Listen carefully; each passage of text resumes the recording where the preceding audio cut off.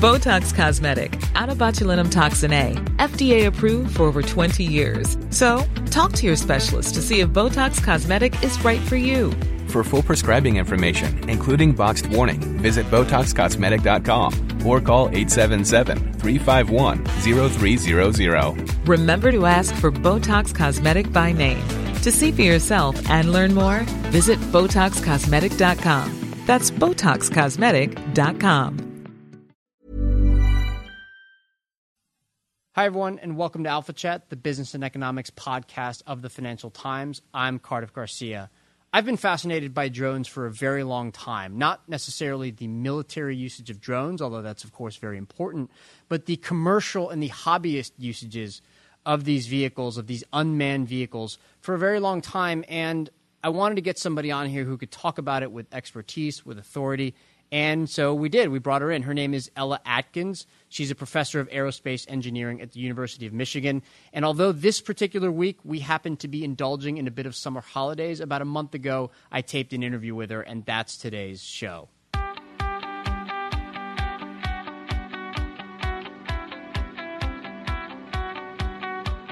Ella, welcome to Alpha Chat. Thank you. So I want to start with a recommendation here, that you change your job title to drone expert. What do you think? Will your bosses let you get away with that? I don't think so. I like to think I can have both titles at the same time. Right. The second one sort of inspires a kind of childlike enthusiasm, you know? Right. I think as an educator, we really like to see our students have that kind of childlike enthusiasm, both when they enter the university and when they leave. Okay. Great. So there's so much to talk about here. Our topic is the non-military uses of drones, because I think when a lot of people think of drones, they think of like these lethal strikes conducted in distant lands, that kind of thing. But actually, there's a good chance that the use of drones is going to increase quite a bit within the next few years, in the next decade or so. So I guess I wanted to bring you in and talk about that, and I guess the place I'd like to start is with the technology itself. Like, where are we in the technology? Because when I think of a drone, a hobbyist drone, I think of something that looks like a sort of overgrown bug with a few propellers on it that's being flown by someone in a park. But I don't really have a good sense of how quickly the technology is advancing. So why don't you talk about that for a little while? So let me go all the way back to the dawn of aviation in the early 20th century. Okay. The Wright brothers, when they were first building prototypes to eventually climb on board and fly for the first time with powered flight, they actually built a series of model aircraft that I think today a lot of people would call drones. They weren't the kind of multi-copter, many propeller type vehicles that we see on the news all the time with hobbyists, but they did test out a lot of the basic concepts of flight that they needed to prove before they actually got on board. So the model aircraft has been around for a very long time, over a century. I think early on it was mostly for aerospace engineers and then later for the military to do testing. The term drone, if you look it up in the dictionary, means stingless male bee. So when you think about an insect, it doesn't really have a very positive connotation. But now we usually think of the drone as being the handheld device that has propellers that lift the vehicle off the ground. It used to be that a helicopter would have one very big propeller or rotor that spun really fast and lifted the vehicle, and then there was a little one on the tail to steer it. And it became possible through computers and sensor technology to have a lot more maneuverability by putting many propellers on a central structure and then lift the vehicle that way. So most people now think of the drone as a multi-copter, where multi means many and copter comes from helicopter. So multiple propellers. Multiple propellers lifting you. It also gives you a lot of maneuverability because you can change how much each one lifts the vehicle, and it can let you roll and pitch and yaw and go places you want to go. But within the context of what you study, a drone is any unmanned aerial vehicle, right? A UAV, isn't that what the usual definition is? So there have been many terms. To be careful, I think we started out with the concept model aircraft. I am in an aerospace department, and so when I teach students about history, I teach them about the model aircraft that was a small-scale version of something that ultimately would be manned. People have been enthusiasts in the model aircraft community for a very long time. What happened over the last 20 years, I would say, is that the price of cheaply manufacturing the vehicles, the structure, and the price of the computer and the sensors and the radios came down to a level where you could just basically go out to a hobby shop and buy one very inexpensively and get it up in the air. Sure. So how quickly has the technology advanced, say, in the last decade or so? Because I'm starting to get the sense that now these drones are, I guess, faster, easier to maneuver. They can probably carry more weight than they used to. Is all that correct? Well, it depends on the design. So you should think of two different designs. One is the standard cylinder with wings type of design like we go to the airport and fly in. Right. That gives you aerodynamic lift, which means that you're not working as hard with your motors to lift the vehicle off the ground. You're not fighting gravity as much. So if you have that design, you get a larger payload. That's why the airplanes that we fly in every day look like they do. There's nothing magic happening with the propellers. The magic that has happened is that everything else has become smaller. So the amount of electronics that you need and the energy that you get out of a lightweight battery has gotten to the point where you can fly these vehicles for a reasonable amount of time. It still is the case that the standard wing design that we fly in as passengers is more efficient, meaning that it can carry more weight. Okay. So there really is a trade-off there. If you want something that's very maneuverable, cheap, easy to get up in the air, you'd get one of the multicopters. If you wanted something to go for a long time, you'd get one of the planes that still has wings. But you mentioned just a second ago that you're now being able to get more energy out of a smaller battery, and that's been sort of the driving force behind why drones are increasingly used by hobbyists. Is that right? Well, I think there's several things. So the batteries are a big reason.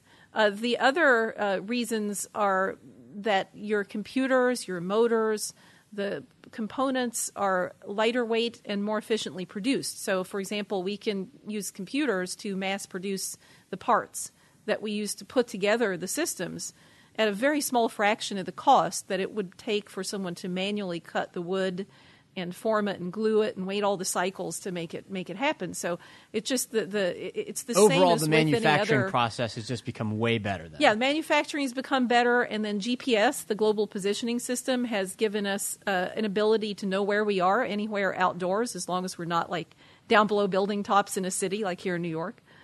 Okay. Now let's talk about uses of drones, right? So commercial uses of drones or hobbyist uses of drones. What are the kinds of things that they're being used for now, and what can we expect to happen within the next few years in terms of their applicability to sort of more quotidian and useful tasks that we can do every day? Well, there are tons of tasks that I think we haven't even imagined yet. One of the big applications right now is to take a very lightweight camera, put it on board, and fly it wherever you want it to go. Now, this has been seen as both good and bad. The bad, I think, in the media has outweighed the good to a certain extent. So I want to start with the negative because that's, I think, the smaller group of applications. The reality is if a company wants to go out and conduct some sort of business operation, it's unlikely that they're going to violate disorderly conduct or peeping Tom laws. They're more likely to collect whatever data a paying customer that has a legitimate purpose might give them. So, for example, in agriculture, surveying crops is a huge possibility for these things. I grew up on a cattle farm, actually, and one of the things that isn't mentioned but that is an obvious application for this is counting cattle, looking at fence to see if there's any damage. There are a lot of agriculture applications that are realizable today. Those also have very little potential to invade privacy because they're in very rural areas, usually over a single landowner's property. So they're ready to go today. It's a matter of figuring out the regulations, which I know we'll talk about later. Certainly. In terms of utilities, there's pipeline inspection, power line inspection. There are huge costs and risks right now in kind of the long runs of power lines and pipelines that can produce hazards to the environment. For example, if the pipeline bursts and leaks, it may have started out as a slow leak, whether it's gas, oil, or something else, that then causes an environmental consequence later after it becomes a big leak. If you had a small drone, which would be very economical to routinely fly over that pipeline, you probably could detect the small leak before it became a big leak and then just send people out to fix problems that are small before they grow. It would not be nearly as economical to send a manned aircraft out because the amount of fuel that it takes to lift people into the air, even if the camera is very lightweight, is just very much larger. Sure. So those are some of the useful things that drones are being used for now. Obviously, a lot of people like to use drones because they're just a lot of fun, right? And that sometimes gets them into trouble, like when they want to fly their drones over college football stadiums, for instance, or over other sporting events, and they try to film those things. What are right now the big restrictions on flying drones within the U.S.? In other words, what are the FAA's rules, the ones that really matter? So there's a lot of history that goes into this. I sympathize with the challenges that all regulators worldwide face as they look at these small drones. If we go back to when the regulations were originally put forth for aviation, no one was thinking about small unmanned aircraft. They were all thinking about passengers in big transport aircraft. They were thinking about general aviation, military aviation. But designed for a different era. In all of these cases, there were people on board. What that means is that the regulations are very much geared towards protecting the people on the airplanes. Let me pause there because that's a big deal. What's happened worldwide in countries that have established aviation regulations is that they've tried to translate these policies that focus on protecting the occupants of manned aircraft to unmanned aircraft. It's not a natural fit. It just doesn't work very well. I think the regulators recognize this and they're trying to solve the problems. But in solving the problems, to err on the side of safety, they've said, let's just not let people fly unless they can fly safely based on the manned aircraft regulations. So where that's led us is to situations where we're actually trying to either certify or exempt from certification a toy that is handheld, that a kid can go to their basement and fly, from even being outdoors in a big open field or the desert. Okay. What are some examples of those rules? Well, so the FAA Reauthorization Act of 2012, this is talking about the U.S. for now, right. Drew a line, put hobbyists on one side, and it put everybody else on another side of that line. Congress therefore exempted the hobbyists from the policies of the FAA. They said as long as you stay below 400 feet line of sight and we're good citizens like the model aircraft community has been for a long time, you're fine. Now, this good citizens, maybe we'll come back to that a little bit later, but that's where they are, which meant that it made the FAA's job really challenging, and it still is, to actually rein in the hobbyists because Congress has told them not to regulate the hobbyists, that they couldn't actually create policies for them. On the other side of this line was everyone else. Well, because of this challenge to create new policies and all of the bureaucracy associated with that and the approval process, there really aren't regulations in place. For non-hobbyists. Right. So when I say that, I think the FAA and ICAO, the International Civil Aviation Organization that considers worldwide regulatory issues and really focuses in Europe right now, they both would say, oh, yes, there are. We have policies in place. But those policies are inherited from manned aviation. So there are things, let me talk about the U.S. now because I have a little more familiarity with that. There's a Section 333 exemption process, which has been very heavily covered in the media as a way for commercial drone operators to fly. Well, that's fine, but really what's happening there is that those operators are becoming exempt from the normal regulatory process. It doesn't mean that there's been a new set of regulations put in place. Who are those operators, first of all? Anybody who wants to fly a drone. My understanding is that the first Section 333 exemption was given to the movie industry. Okay. For commercial usage. For commercial uses. Right. The operators you're talking about are people who want to use drones for some kind of commercial usage. They need an exemption in order to be able to do that. Right. So that's what people are told here in the United States, is that they need to follow this exemption process. Once they have been granted the exemption, then they can go out and fly. Okay. So you said the movie industry has some kind of an exemption, or sometimes individual movie producers or whoever are granted that exemption. In this case, I think there was a group that wanted to use drones for filming on studio lots. they made a very excellent case that their drones were not posing a risk of harm to people or property. They were low altitudes over that, the studio areas, and the FAA said, okay, you can do it. Agriculture, that's another there industry, have been, I take it. Yeah, my understanding is that there have been several hundred exemptions at this point in time granted by the FAA.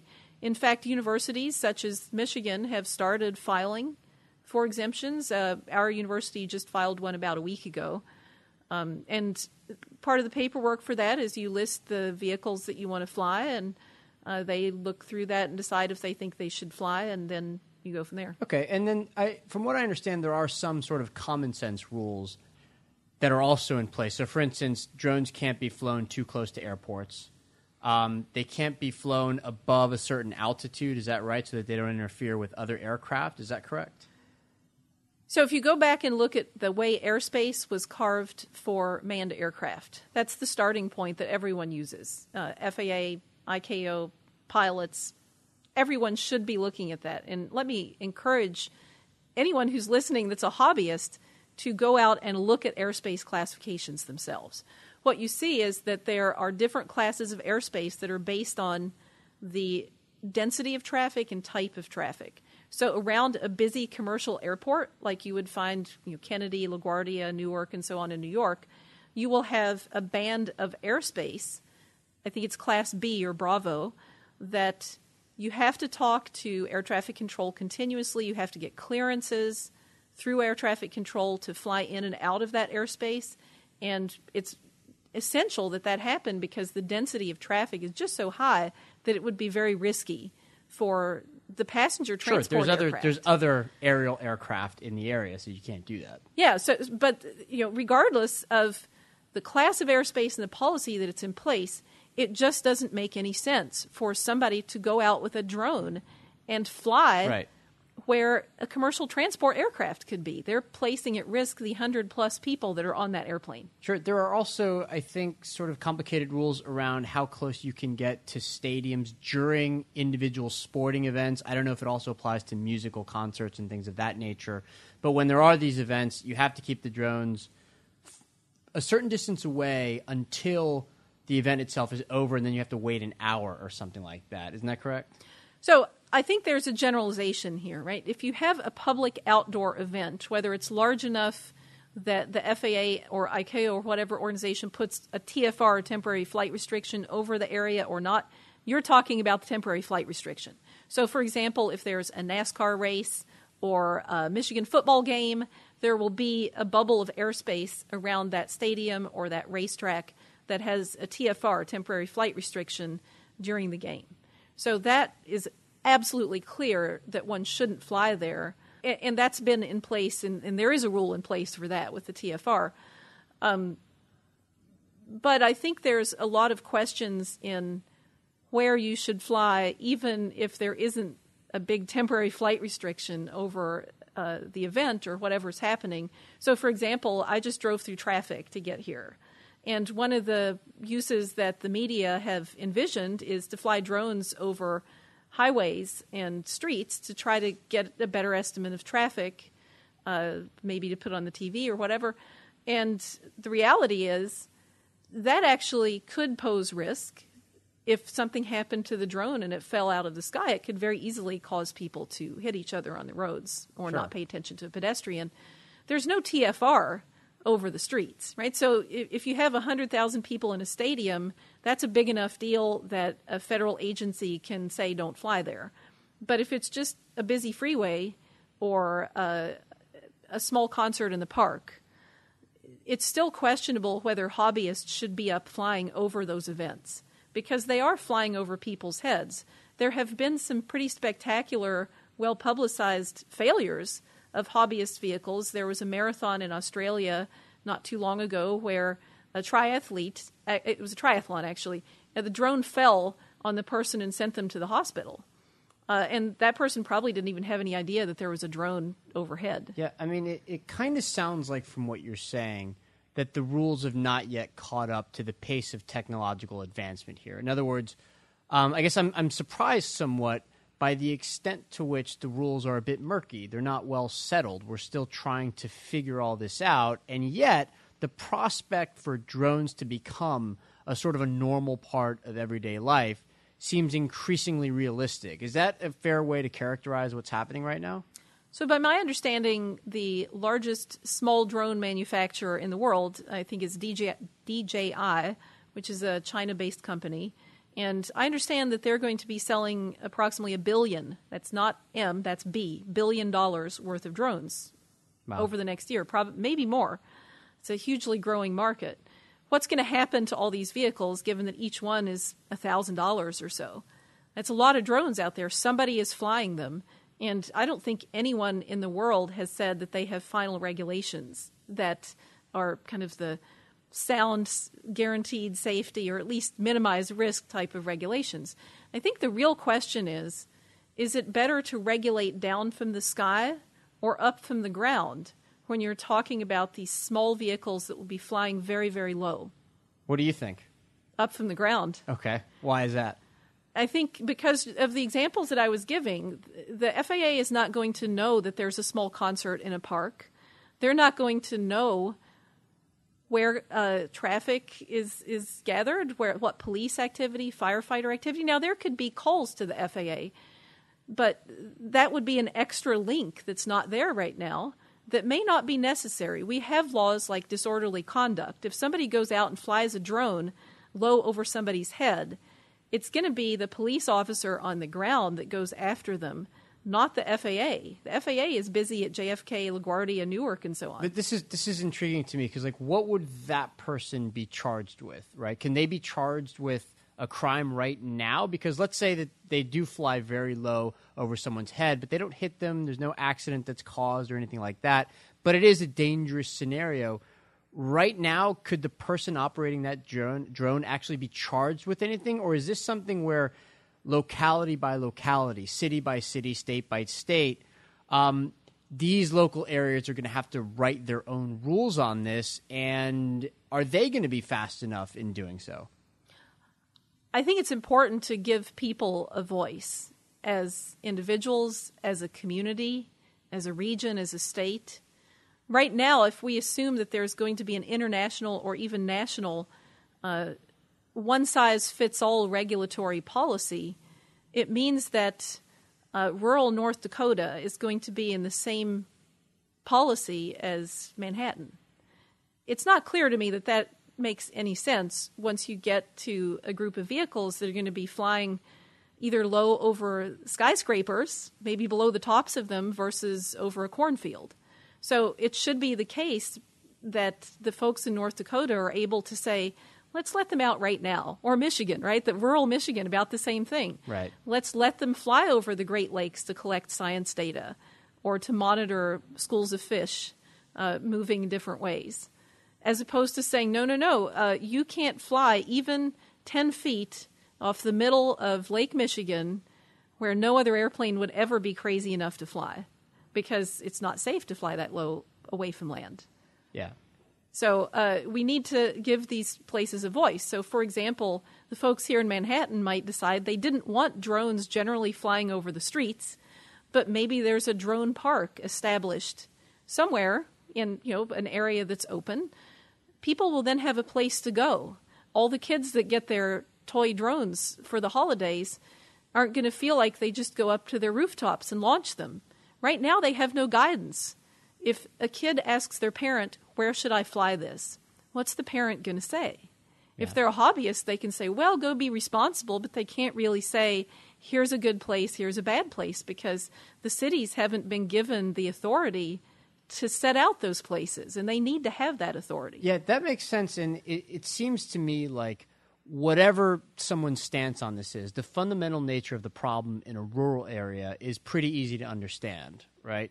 Whereas in a city or any high-density area, really, it's really hard to know exactly which issues should even be taken into consideration when drafting policy that's meant to address this. I mean, I wouldn't even know where to start, It would also be completely reasonable for the experts at the FAA or ICAO to provide guidance to local communities. Sorry, ICAO is which one again? That's the International Civil Aviation Organization. So I'm trying to reach beyond the borders of the United States. I think these regulatory questions are worldwide. It's not just over the United States. And so I think the United States has spent a lot of time worrying about them. So has Europe. There have been some other countries that have not spent much time worrying about them, but they will eventually need to worry about them when they become more common.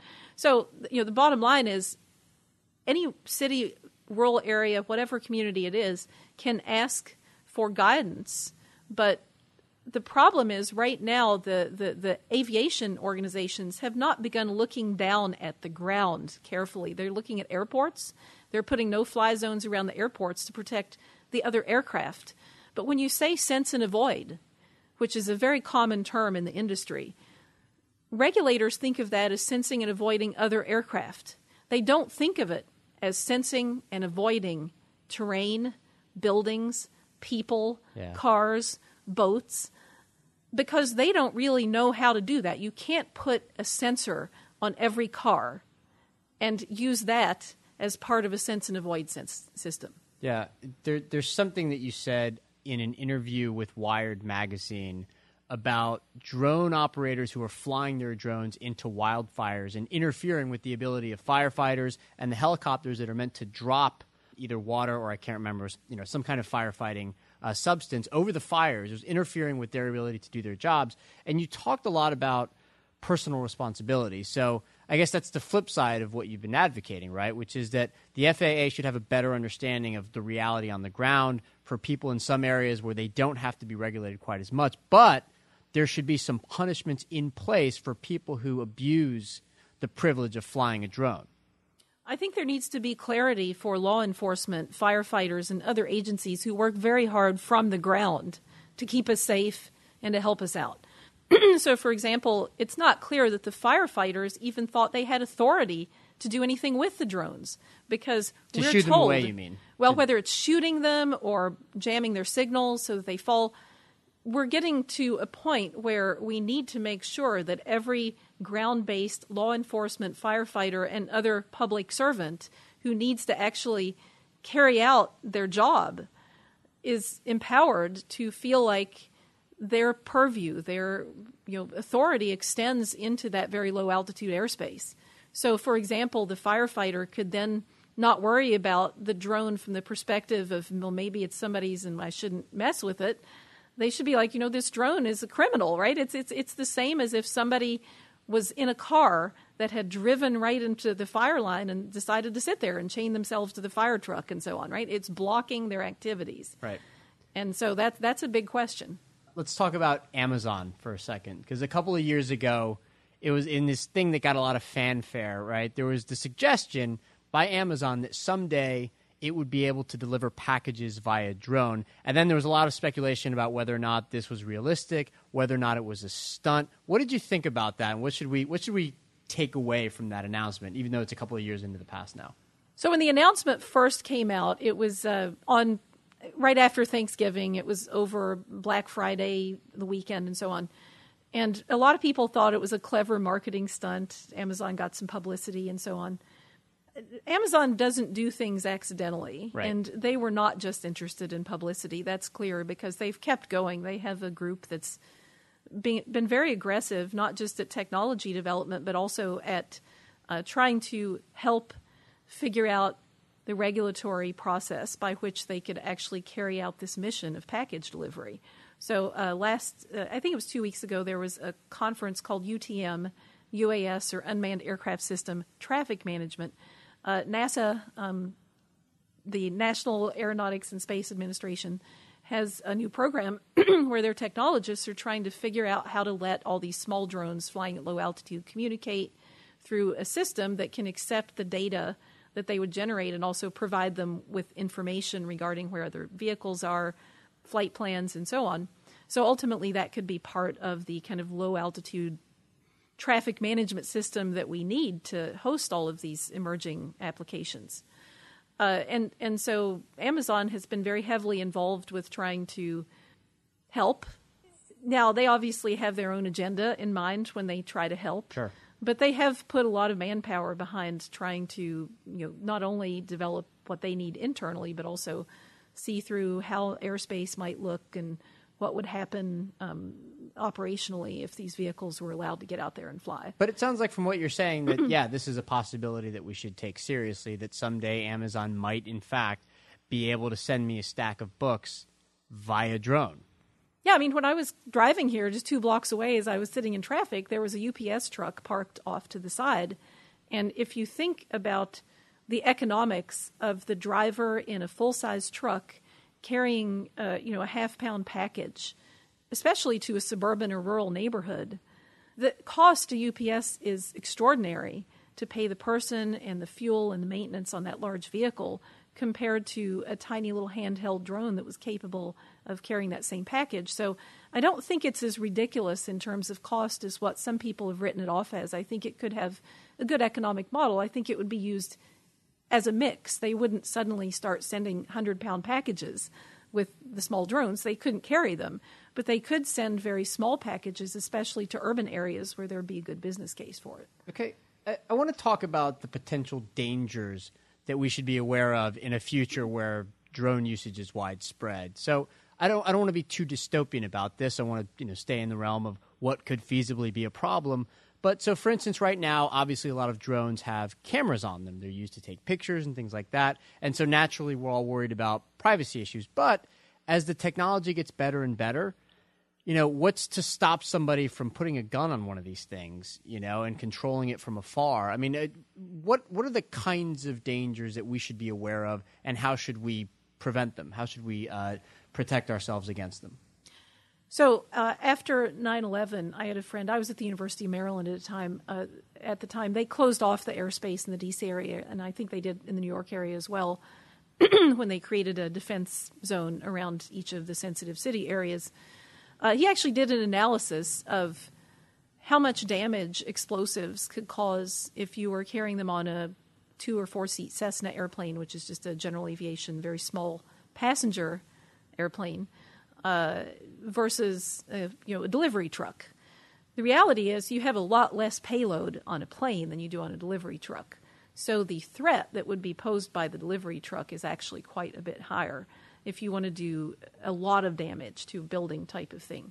Now, in terms of a weapon, there are many ways to carry weapons, and we already know how to carry them with airplanes because the military has done that for a long time.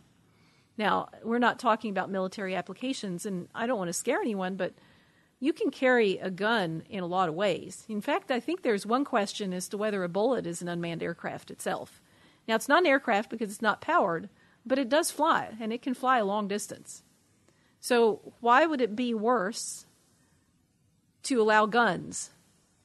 I don't know. But I mean, why would it be better to allow guns than to allow drones? Because the drones aren't really envisioned to be equipped for guns, whereas the guns are sold with the express purpose of doing harm to some animal or person.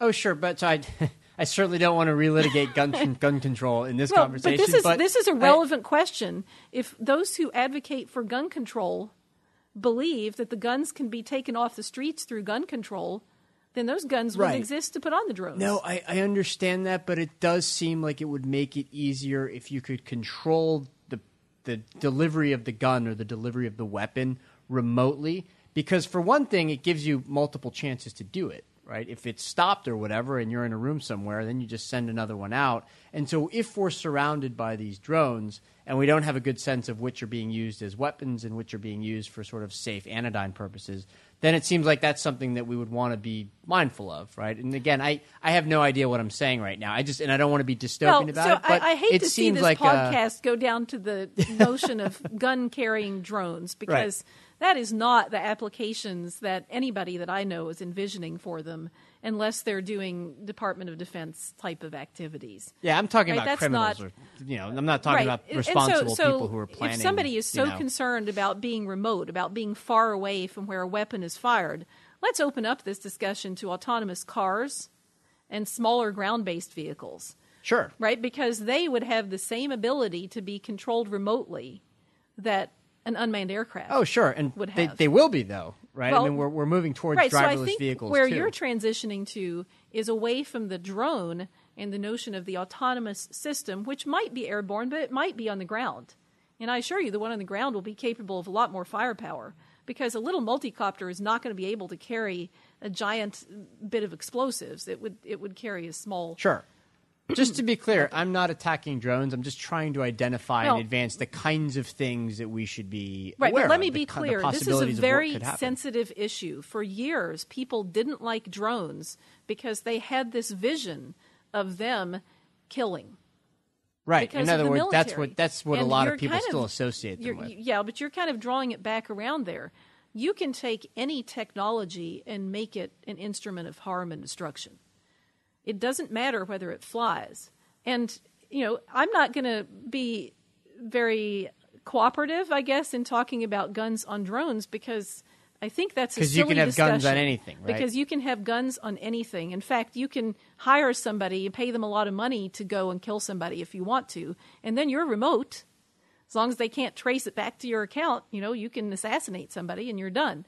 So that's just, putting a gun on some device or in somebody else's hand is something that I would never conceive of doing, and I like to think that no one listening would either. Oh, I certainly hope not. But that doesn't mean that nobody out there ever would. So just to be clear, because I think everything you said is totally reasonable, but at the same time, in many parts of life, we're grappling with new technologies. It seems like the ability to ask these questions is important. Well, we can ask these questions, but I bet that when we get out there with the small drones and we see all of the uses that come out, that they're going to search and find more lost kids who are hurt and in desperate need of attention. Will be then positive. We're going to see drones out there shooting people.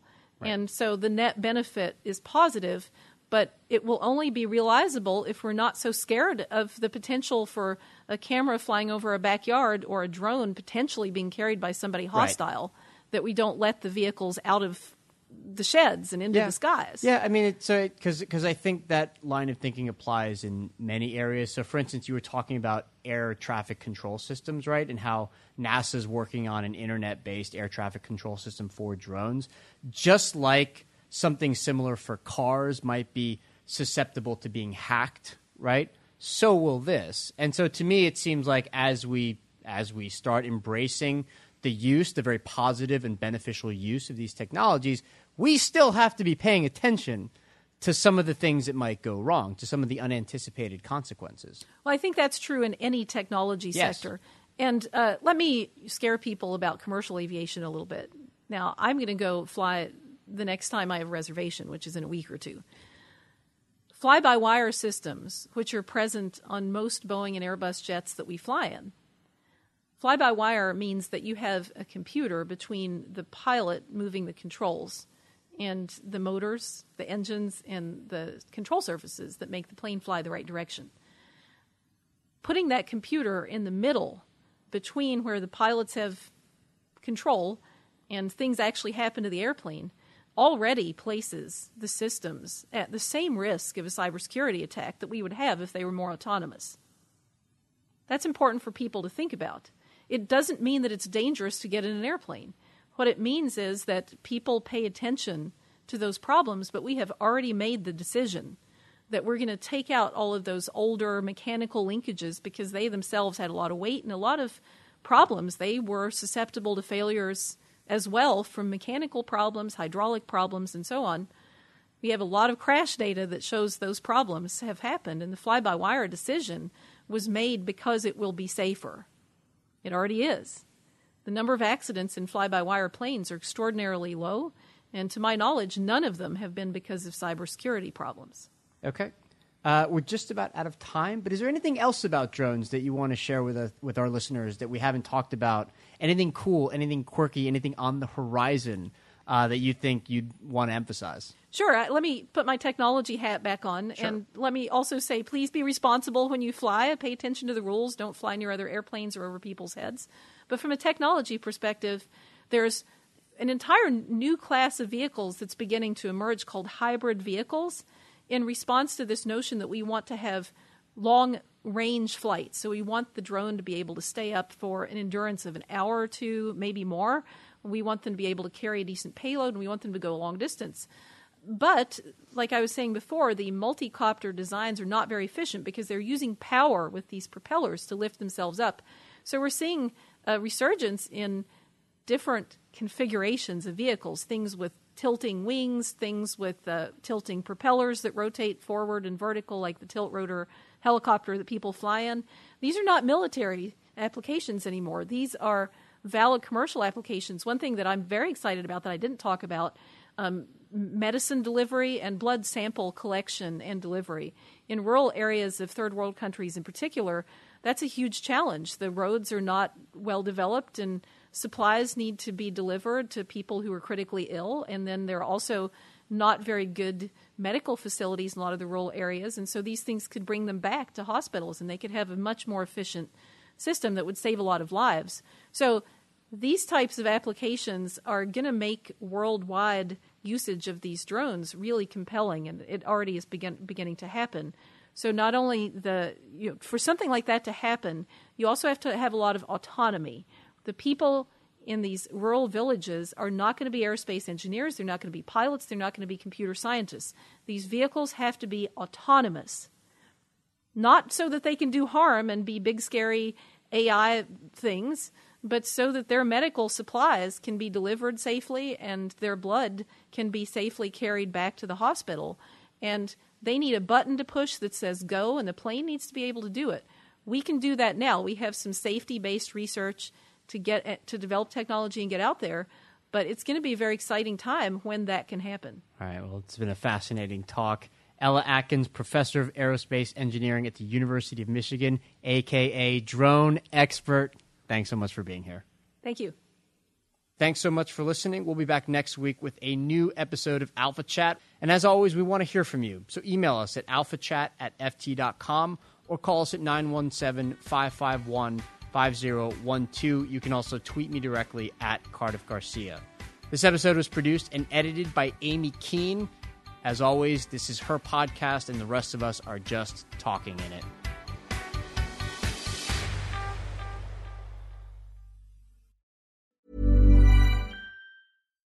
Botox Cosmetic, out of botulinum toxin A, FDA approved for over 20 years. So, talk to your specialist to see if Botox Cosmetic is right for you. For full prescribing information, including boxed warning, visit BotoxCosmetic.com or call 877-351-0300. Remember to ask for Botox Cosmetic by name. To see for yourself and learn more, visit BotoxCosmetic.com. That's BotoxCosmetic.com.